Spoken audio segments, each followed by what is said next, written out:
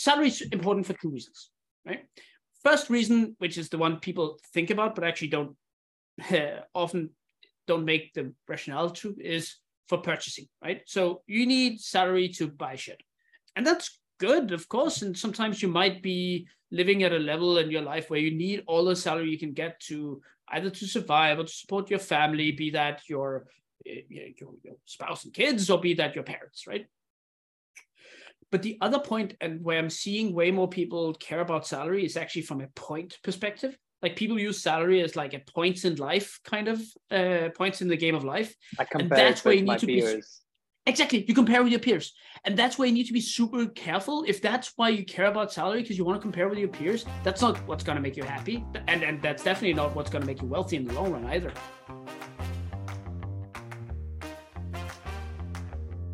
Hey, welcome to Beginner Maps, where we showcase stories of scary career pivots so that you get the courage, path, and role models to carve out a career that you love. Today we have Jacob Knudsen with us. Jacob is the co-founder and CEO of Butter, a startup that is bravely going against the video conferencing incumbents like Zoom and Google Meet by building a fun, interactive, and delightful video conferencing tool. They're not the adjectives that I would have thought to ever use to describe a video conferencing platform. I am excited to talk to you, Jacob, about your journey of building Butter and your founder journey. Welcome to the show. Yeah. Well, thank you so much for having me here, Jesh and Piyush. Like, it's super exciting to be here, and love what you guys are doing with Beginner Maps. Thank you so much. Okay, so I want to talk to you and take you way back in your life when you were a kid. So you were a straight A student, right? You aced every exam. You were like the type of student that has their career planned out for them, like 15, 20 years ahead in advance. Is that right?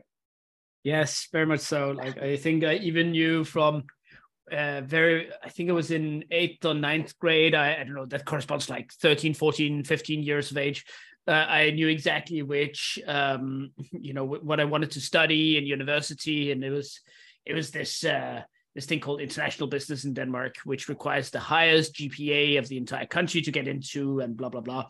So I'd already planned that out, and I'd almost started planning out what I wanted to do after I'd done with my studies, and 10, 15, 20, 30 years down the line, I had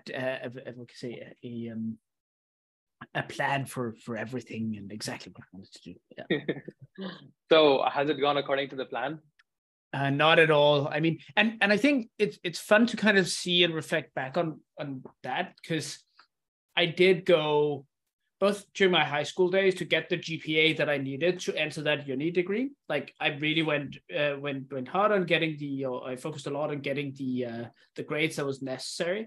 And then I got into this, and it was awesome. And then, of course, I went into grade focus there as well. And I think I got into the top 10% of this class.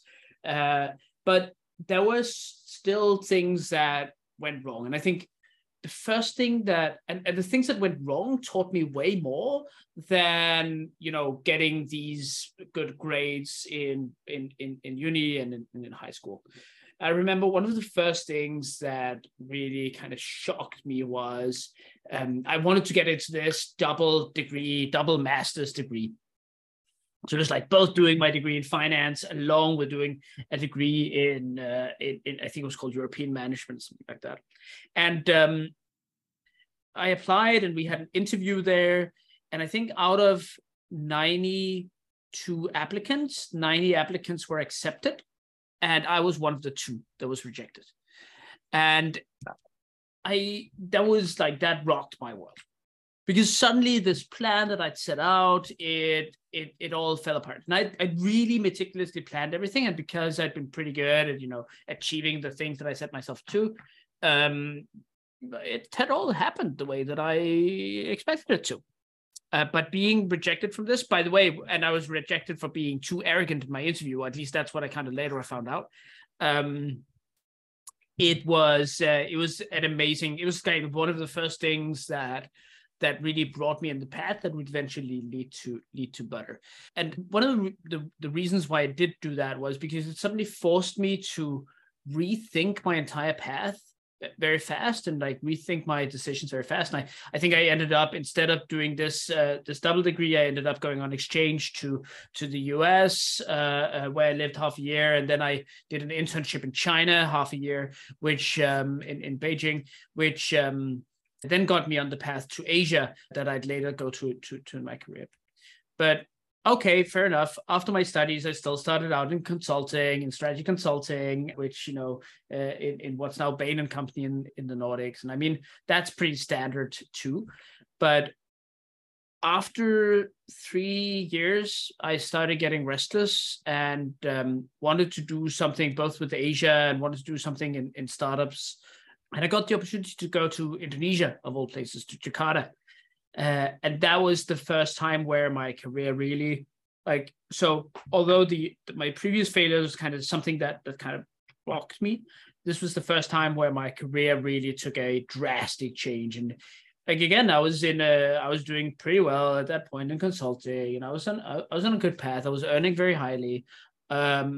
So to go to a country that I've never been to start up a business within digital marketing, which was something that I'd never done in my life before, at a salary that was like 1/3 or 1/4 of what I was currently earning, that was pretty extreme, to be perfectly honest. But that was so like it was my first foray. A downgrade, a downgrade. Oh yeah, massive. Like I think I went, I think my salary was at least cut in half. I think cut down to 1/3, compared to what I was earning back in Denmark at that point. So what did they give you then that motivated you? I mean, I got a little bit of equity, which turned out to be a pretty solid deal later on. But it was a very small chunk, but it was enough. And I got responsibility. So again, this agency that I went out to, they were called Lion and Lion. They, at that point, I believe there were 40 or 50 people in Malaysia only, and they wanted to go international, right? So I was supposed to be, I think it was country manager, managing director, whatever, all kinds of fancy titles, but essentially heading up the operation in Indonesia. So starting that up. And I mean that it's back to the fancy titles, because when I went there, it was with one person from the head office who was supporting me, a super cool Dutch guy, and then we got a local in very quickly, in Indonesian, but I mean, we did not know what we were doing. Like, it was we were just bumbling around there in Jakarta trying to build up this agency. So what motivated me there was mostly just the opportunity to do, like, the freedom. That was a really big thing, like extreme freedom. There's very little oversight. I could just do whatever and I had support from the central office, but I could do whatever. And then the opportunity to build something that felt like my own. And that was kind of cool. And over time, we did build something. So, I mean, within a matter of 2.5, 3 years, we built the office to 40, 50 people in Indonesia. I got clients like Google, L'Oreal, Nestle, ended up winning. I think we were like the number 2 digital marketing agency in Indonesia, one of the awards there for some campaigns we did. So wow. We ended up building some cool stuff there, but it was a very random but awesome journey. This is so cool. I mean, looking back in hindsight, it was obviously a good decision for you to take that pay cut and exchange it for this opportunity. But I'm always just very fascinated by people who, in the moment, can have the courage to make the decision for this massive pay cut. Because as someone early in their career, one of the things that I'm most afraid of is, what if it just takes me like massive steps down in my career ladder, and taking this pay cut, maybe it can it's a high risk, high reward thing. But how do you judge between the risk and the reward? That's a super good question. So firstly, a number of thoughts. Firstly, I think we need to disaggregate pay from career. They're not the same. Right? You could be you can go forward in your career while still taking a pay cut, or you can go up in grades while still taking a pay cut. I think it's a very important thing. And I obviously, I was a management consultant, a strategy consultant, earning very well, but I didn't have any management responsibility, right? And I got the title of managing director, right? I mean, that's a fancy title, and nobody outside of there could see my pay. So from a career perspective, it also looking outside in, it looked like a career step up, like a massive career step up, to be perfectly honest, right? So just a reminder that pay and career is definitely not the same thing. I do think that there are instances where one might step backwards, kind of both career and pay wise, on paper at least, where it still might make sense. Take if you were to go from a big corporate where you had a fancy job, like fancy title and fancy pay, and you wanted to go to a startup, right? Maybe same title, maybe you'd get the same title, right? But that's kind of it. But you'd actually take a lower pay and you might have fewer people under you. The time when it might make sense, or at least where I thought it makes a ton of sense, is where you get more, I guess you call it agency, which again translates into something like responsibility. Your learning curve goes much faster, and potential upside in terms of equity, right? I mean, equity is something that's where you might take a pay cut in your everyday cash flow, but the assets that you own, suddenly you own an asset that might actually be worth a lot in the future, right? I mean, right now in my current job, like I'm probably earning 1/4 of what my market salary would be, or less, maybe 1/5 of what my market salary would be. But that's okay because I own a very, very valuable asset, which is my equity in Butter. But I mean, I'm getting ahead of myself. I think another thing that's super important to note in terms of salary is that not everyone can do it. Like for some people, salary is more important than others. I think salary is important for two reasons, right? First reason, which is the one people think about, but actually often don't make the rationale to, is for purchasing, right? So you need salary to buy shit. And that's good, of course. And sometimes you might be living at a level in your life where you need all the salary you can get to either to survive or to support your family, be that your spouse and kids, or be that your parents, right? But the other point, and where I'm seeing way more people care about salary, is actually from a point perspective. Like people use salary as like a points in life, kind of points in the game of life. I compare and that's it where with you my need to peers. be. Exactly, you compare with your peers, and that's why you need to be super careful. If that's why you care about salary, because you want to compare with your peers, that's not what's going to make you happy, and that's definitely not what's going to make you wealthy in the long run either. So that's why I would be careful. The reason I could do what I did was obviously I'd been earning quite nicely over a period of time. I come from Denmark, which is a super high security country. So even if I failed, even if everything went to shit, I could still go back and like I could get social security support or whatever, right? And find a new job. So the risk was actually not that big for me. Whereas, when you come from a country with a smaller security net, like India or Indonesia where I was or whatever, right? The risk of failing is actually much bigger because there's not that network or that net that can kind of catch you. Hope that makes sense. Right, that makes a lot of sense. Yeah, that makes a ton of sense actually. So do you think this, was it there in your mind that the risk of failing is not that big when you made the jump to be a founder and put it all at risk? Yes, it was. I think it was always there, right? And it's even now to this very day, right? I mean, Butter has not yet succeeded. We're still we're still a startup, and even today, like my risk of failing, I mean, yes, I know it's there, but worst case scenario is not that bad, right? My worst case scenario would be, if I really had to, I could go out and get an extremely well-paying job, right? And it's not really a bad scenario. Well, I don't like it because it would not make me happy.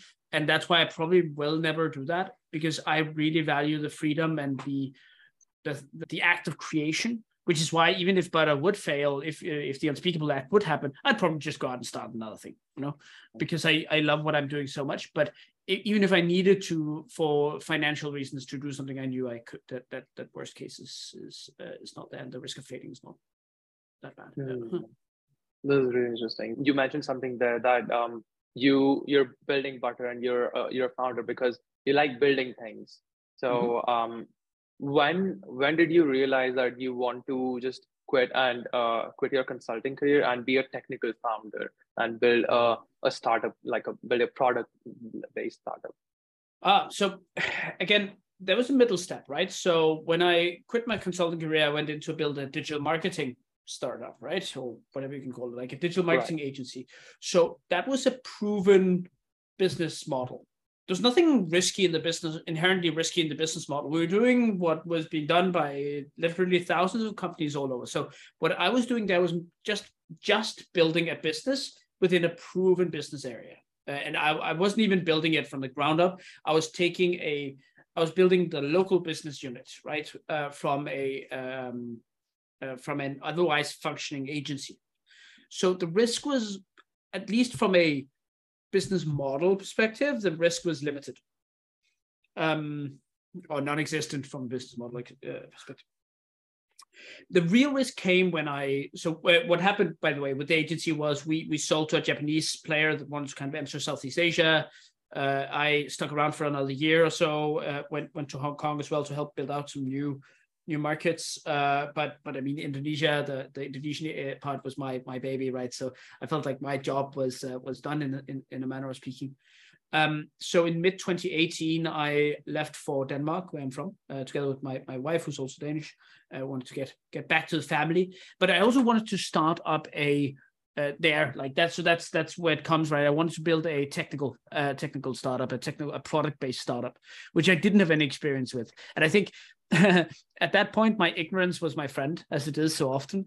I didn't know just how little I actually knew, how little experience I had with actually building a real startup. I thought, oh yeah, I built something before, sure, but it was very different.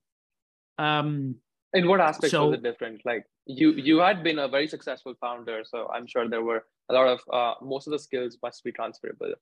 So some of them were, right? So the skills that were transferable was leadership skills, recruiting skills. They were operating in uncertainty, budgeting skills, financial skills, sales skills as well. And sales is a big thing for a founder, right? I mean, I've done tons of sales to large companies there, and as a founder, you sell to employees that you want to sell the vision to. You sell to investors that you want to get to invest.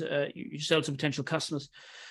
So there were some transferable really important skills. Things. Yeah. Yes, definitely important things. Definitely important things. Okay, fair enough. I shouldn't underplay that. That's a fair point. As I had learned many of those.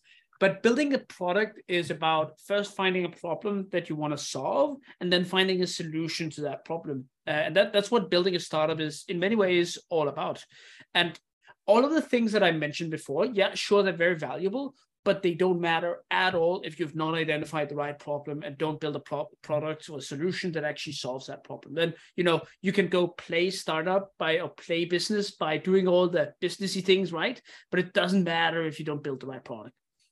And that was basically the mistake that we did in Streamprox. We didn't identify the problem correctly. It was basically a startup that was supposed to do content discovery for game streaming platforms like Twitch, YouTube gaming. At that time, there was something called Mixer as well, that was owned by Microsoft.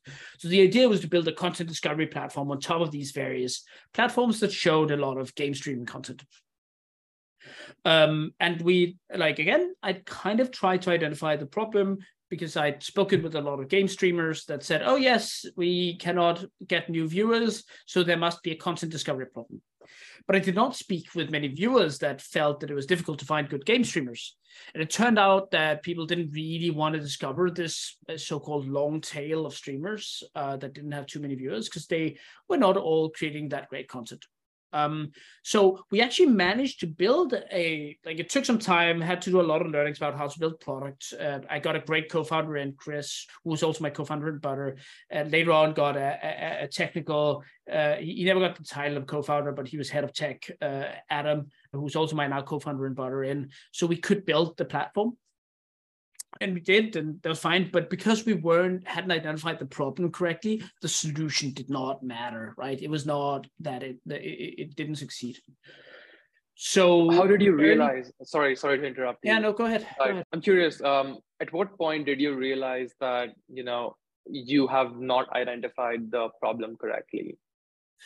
Probably sooner than we shut down, and.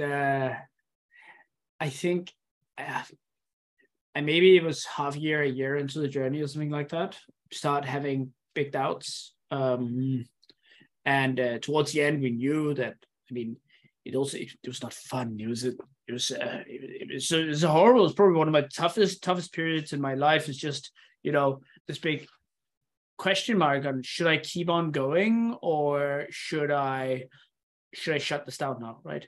Because you hear so many stories of founders just persevering through the hard times, and you just need to keep on going. There'll be light at the end of the tunnel.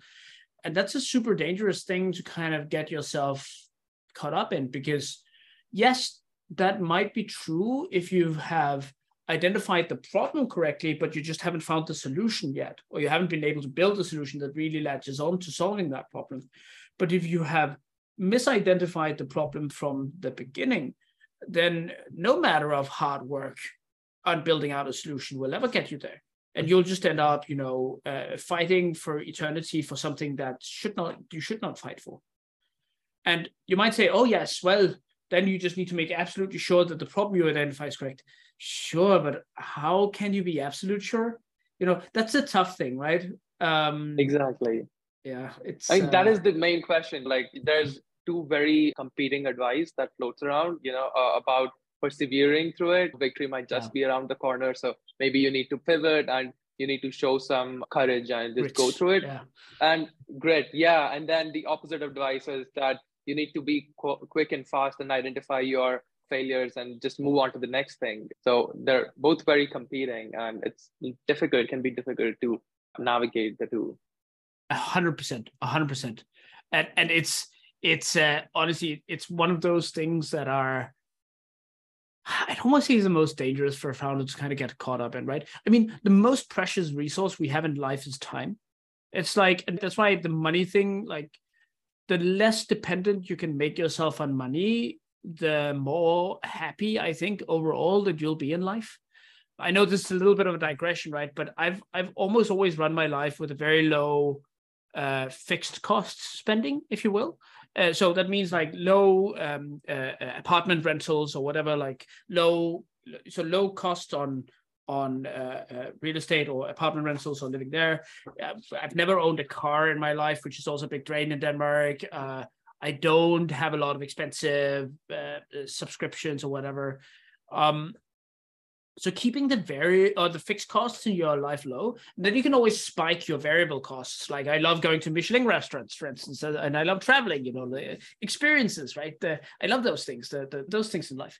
But those things you can just like spike, and then the next month, you can stay at home and you can live on oatmeal or whatever, right? Or ramen or yeah.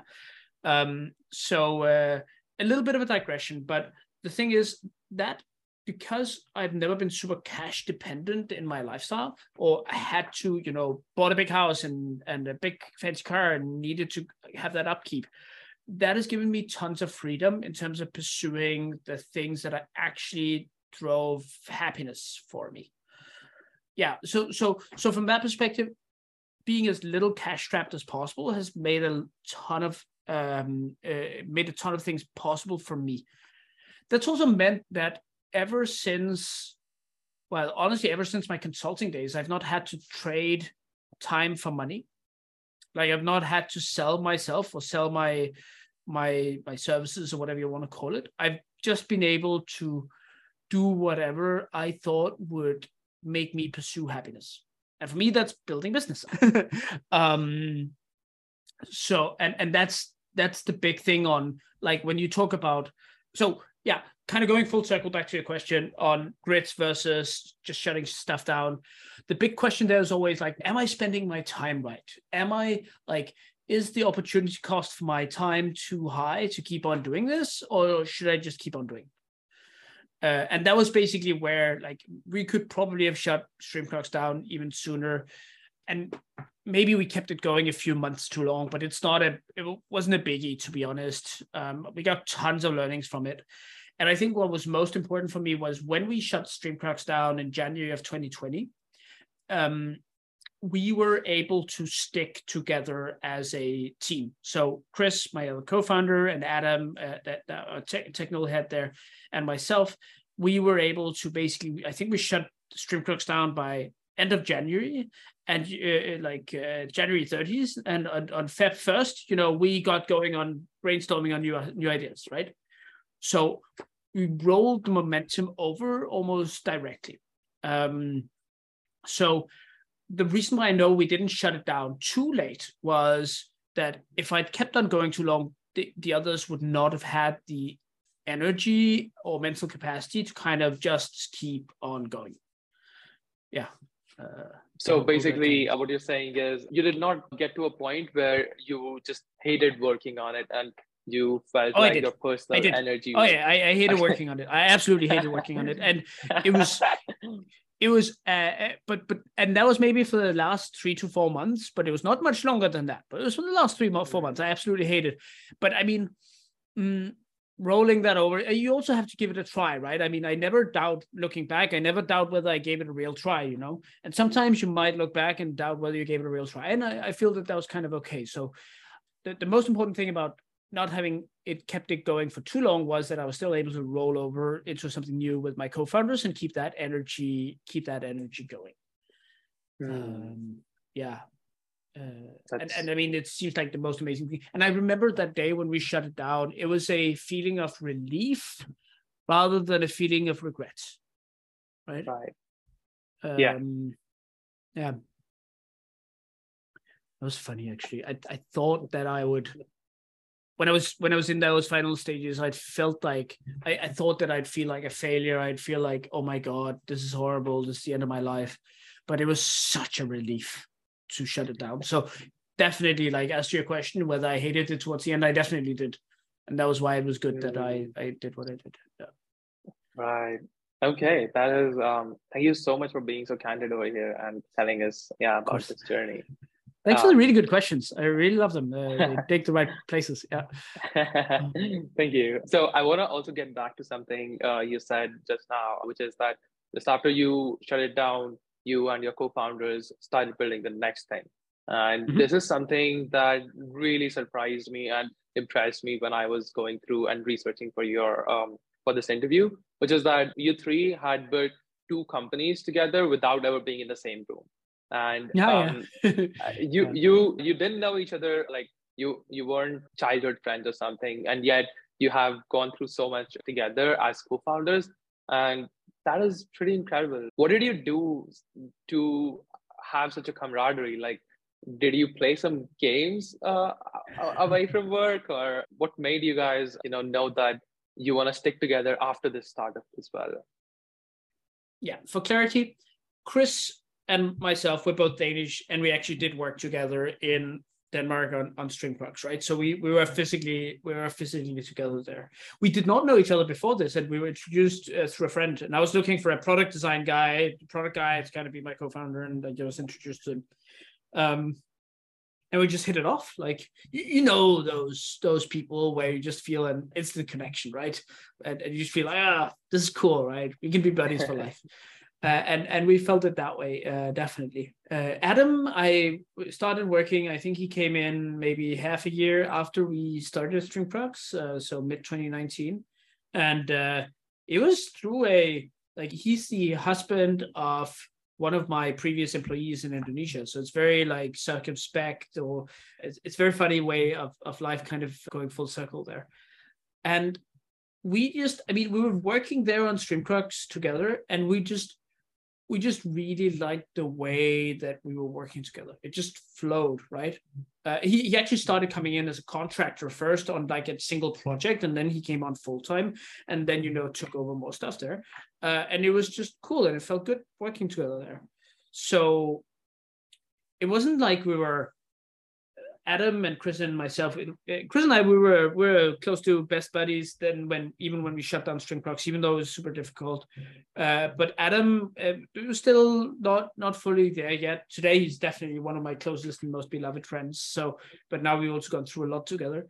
But I just asked him, hey, do you want to try this thing out, right? And he was like, yeah, okay, let's go. Adam's always been a very brave person as well, and I think like all three of us are just very entrepreneurial people, which is why we've been able to just roll over the way that we've done here. So from that perspective, like as to your question on, hey, how did you connect? We connected over work. We connected over, it's not games or all kinds of other things. That's not how you truly, really connect. No, how you connect is about building something and doing something meaningful together. And that's what we did. and have been doing ever since. Love it. That's so cool. So now I want to take a little segue and talk to you about building Butter. Butter, the company. So with Butter, you're obviously going against the big, massive incumbents like Zoom and Google Meet. What gave you the conviction in the early days that you can do it? Because it's not something that you have done previously, is it? No, it's not. So again, a quick origin story on Butter, which I've told I think a zillion times by now, was that when we were looking for, after we shut down Streamclux, we were looking for ideas. We actually listed up ideas and we evaluated ideas in a framework, and and we evaluated not ideas, we evaluated problems. Again, back to the big learning that we got, that we had to identify the problem correctly. So I think Y Combinator has something called Startup School, where they have a lot of great things, including a framework for evaluating ideas, which we're very inspired by there. So we went through a lot of different problems that we thought that we evaluated. And the area that we explored this within was remote work. Or that was at least one of the, I think we had 2-3 bigger themes that we explored problems within, and remote work was one of those. The reason was that Streamclux was built as a remote company, or like semi-remote company. Chris and I was together, but we had people from, including Adam, who was based in Jakarta at that time in Indonesia. So we felt like we knew quite a lot about this. We felt quite passionate about it. I feel super passionate about remote work, but that's a digression. I'll get back to that. So we looked into those different problems. And again, we started early Feb, but early March, COVID struck. We were still evaluating problems by then. We'd actually gotten by that time a small investment that was like pre-idea, but just investment in us as a team by Morph Capital, our pre-seed investors. So we had a little bit of money that could help us keep going, but we were just exploring ideas. And we thought, okay, the best way to identify this problem is to talk to users. And one format of talking to users is doing workshops to these, where you train them in how to do remote work. But these based on our best practices that we learned from Streamclux and then a ton of research. Let's train these people, like the startups, teams that don't know how to work together remotely. Let's just train them. And that was kind of where our aha moment appeared, namely that doing these workshops was way more difficult than doing the ones that I'd been used to in strategy career and strategy consulting career, and in my agency career to do a lot of workshops in person.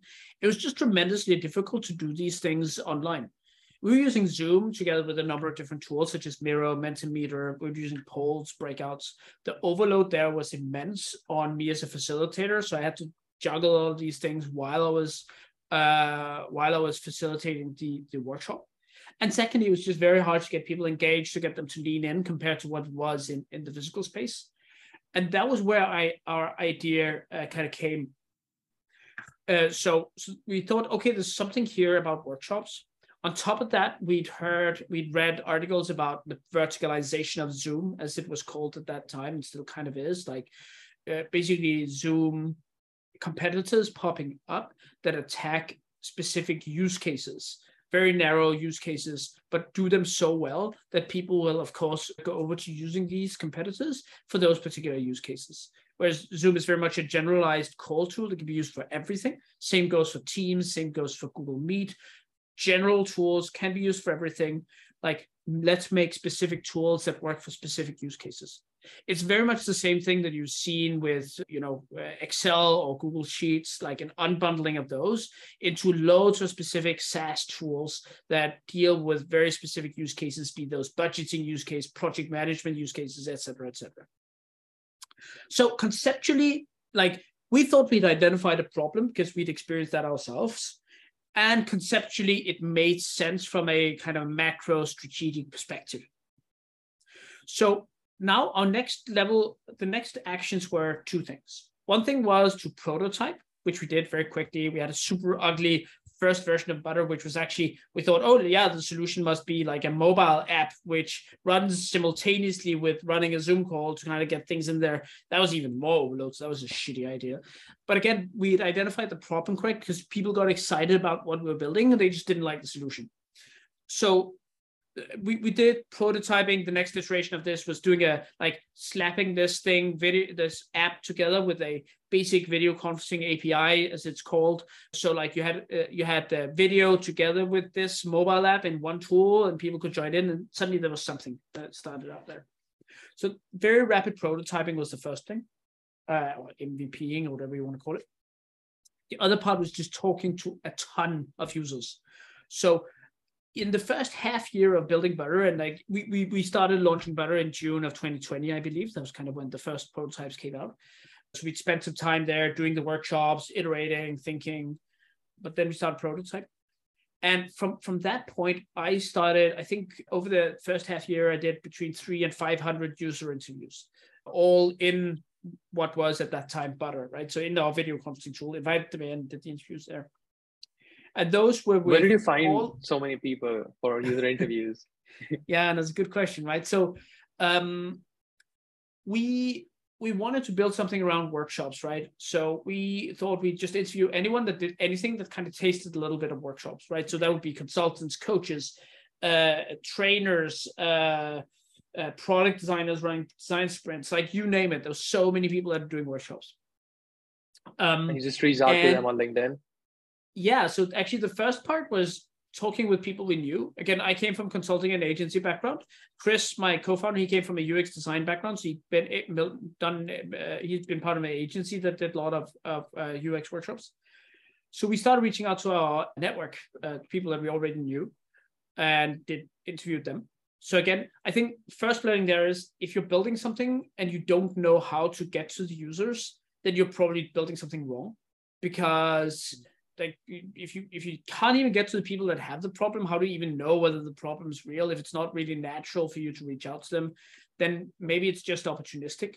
So we knew exactly who to reach out to, because we'd call the exit people and we'd experienced it ourselves and stuff like that, right? So we knew where to start. And if you don't even know where to start, then you're probably doing something wrong. So of course, this wasn't like, this only gave us so many people. So yes, back to your comment there, Nitish, like, yes, it was on LinkedIn.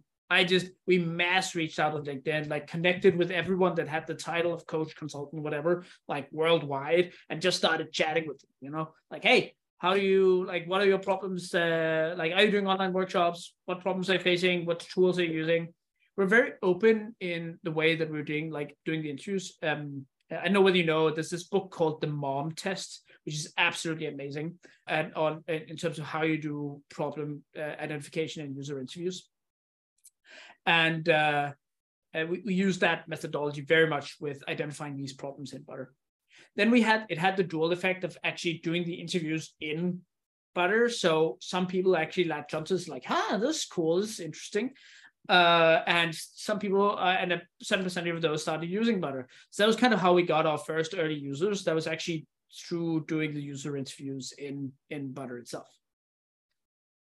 This is really cool. And I just love your grit of going from startup school, where you learn how to identify ideas for problems, and then all the way through identifying one and then doing so many hundreds of user interviews to just nail down the problem. I think this is very helpful framework. Yeah, like it's like, even to this day, I do probably between 5 and 20 user interviews a week still, personally. And they might be with it's a mix of things, because what's the interview? Like, sometimes it's demos of Butter to totally new users, where you also learn something from their problems, because in the beginning you do problem identification with them. Sometimes it's interviews with current customers about so people are already using Butter, about what works and what's not working with them. Yeah, so it's a mix of different types, but I talk with tons of users or potential users every week. It's amazing. Great. Yeah, like, honestly, it's like it also drives so much. It drives energy.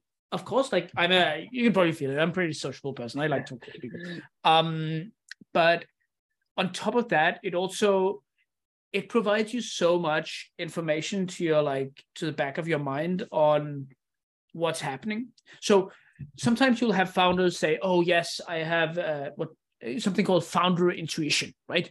We're building this because I think it's a great idea to build this, right?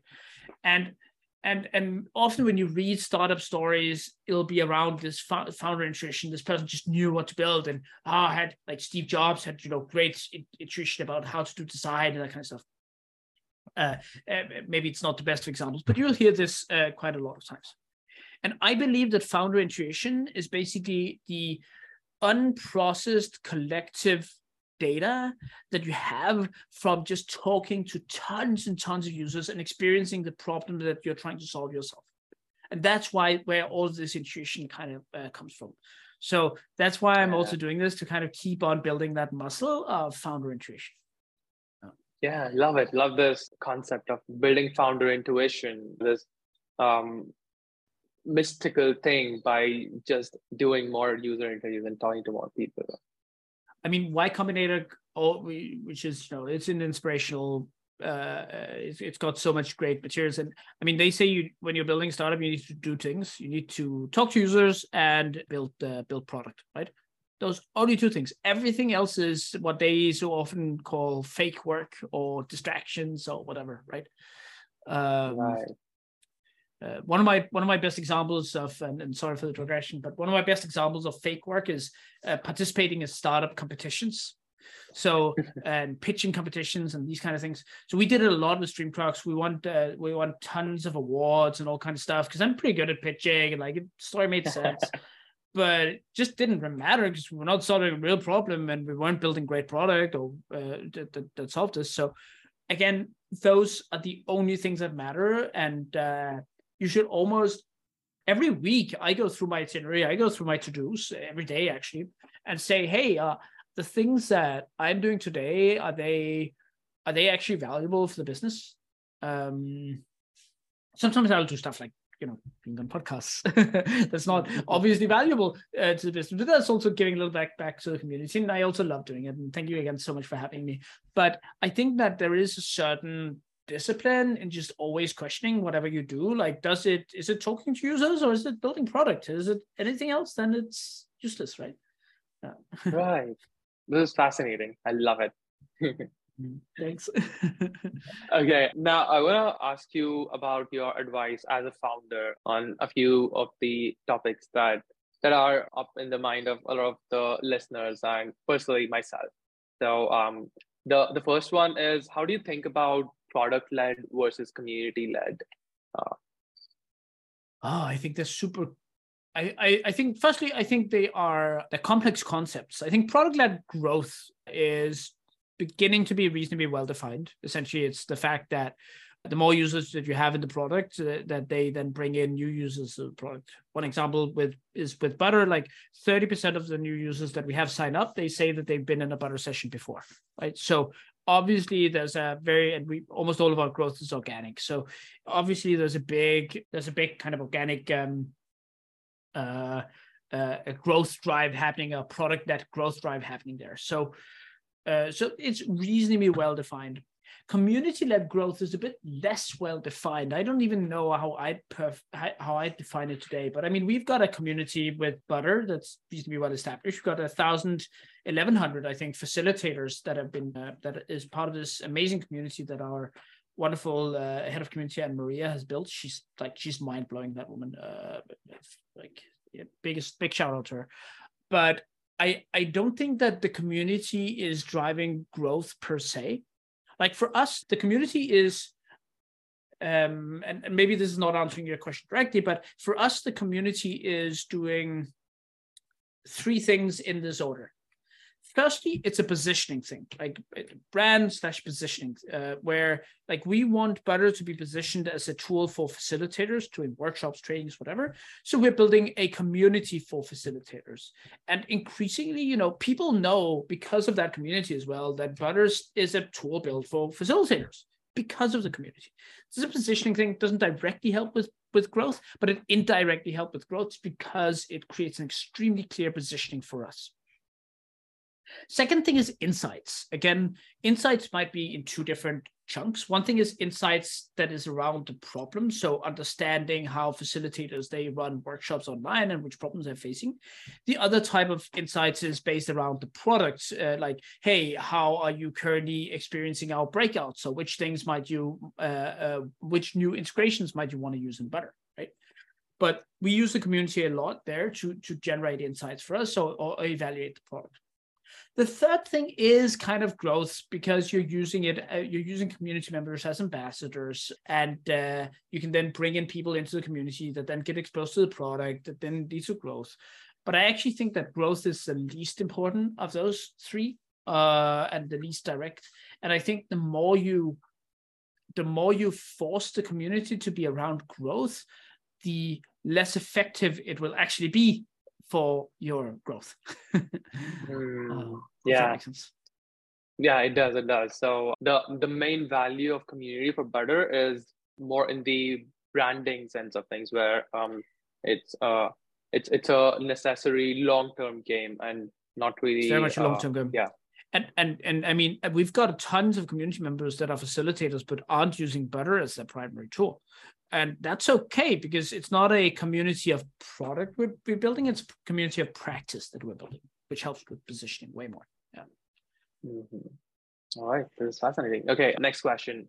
What do you really value in an employee at a young startup like Butter? Like, what would make an excellent employee? One big thing, proactivity. Right. So again, this is what we screen for and everything. And again, Butter is a fully remote company. We've got 18 people across 10 different countries. And the most important thing when you're remote is that people take ownership and they solve the problem. They identify and solve the problems by themselves. They don't need to have strict guidance all the time. So like proactivity is by far the biggest thing that we're looking into there. And in terms of proactivity, I think that again, you can see it in a lot of ways, but very often, like in a funny way, it's not the straight A students that show a lot of proactivity. It's the people who've done a lot of extracurricular stuff, who just do stuff because they like to do stuff, who kind of carved their own path in life, if that makes sense. Yeah. Right. Like starting up podcasts. So yeah. Mm-hmm. Yeah. And is that what you look for as signs when you're maybe interviewing candidates? Like, yes, have they started their own stuff in life? Yeah, I mean, it can be a lot of things. It could also be like, as a developer, I like how they learned to be a developer. They just did that because they couldn't help it, and they found all the resources themselves, and suddenly they started building things, and poof, right? Things happened, right? So it's like all kinds of signs that shows productivity. People who traveled a lot in their younger days on their own, right? Because that also requires quite a bit of productivity through that. People that just did things that stepped a little bit outside of the usual way of doing things, and where life didn't just carry them along.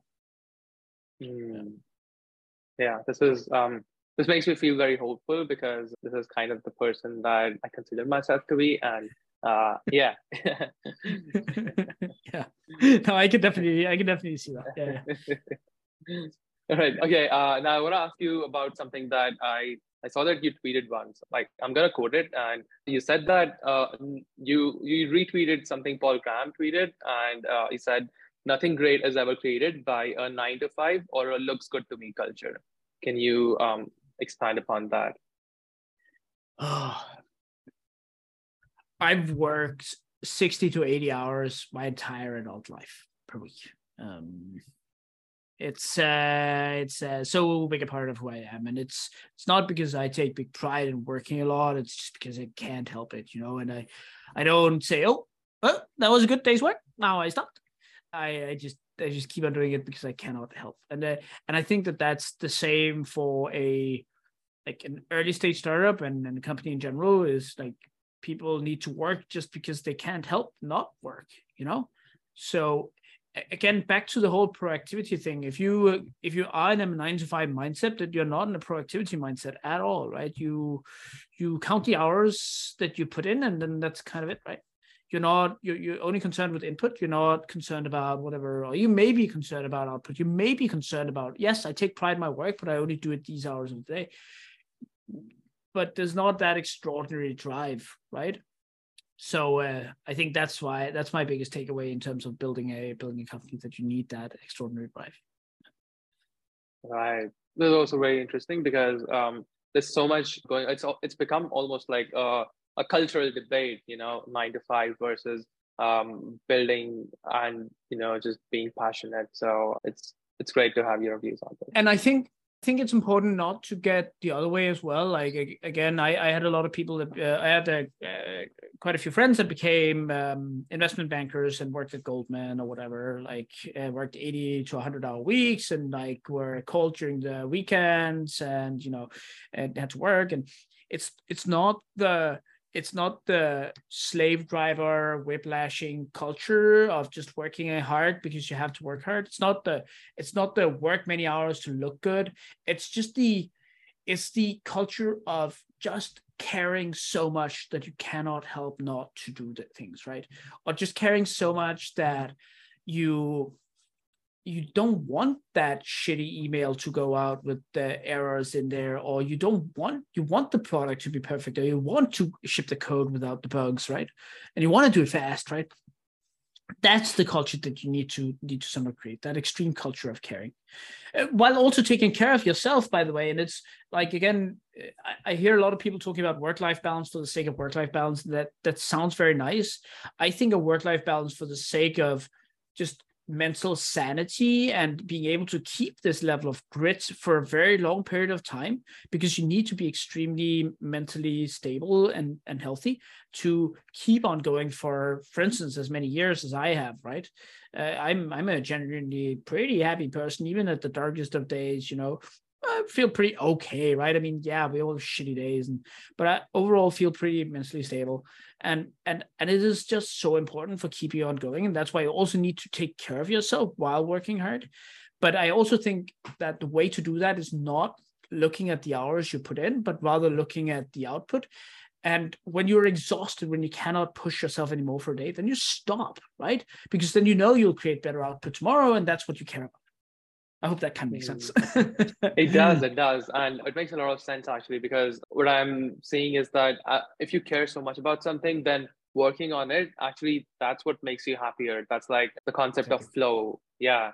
Yes, being in the state of flow. Yep, yeah. Totally. All right, Jacob, I think we're almost at time. So I want to be respectful of your time. I have so many more questions, but I will pause now. It has been so great chatting with you and talking to you about building startups.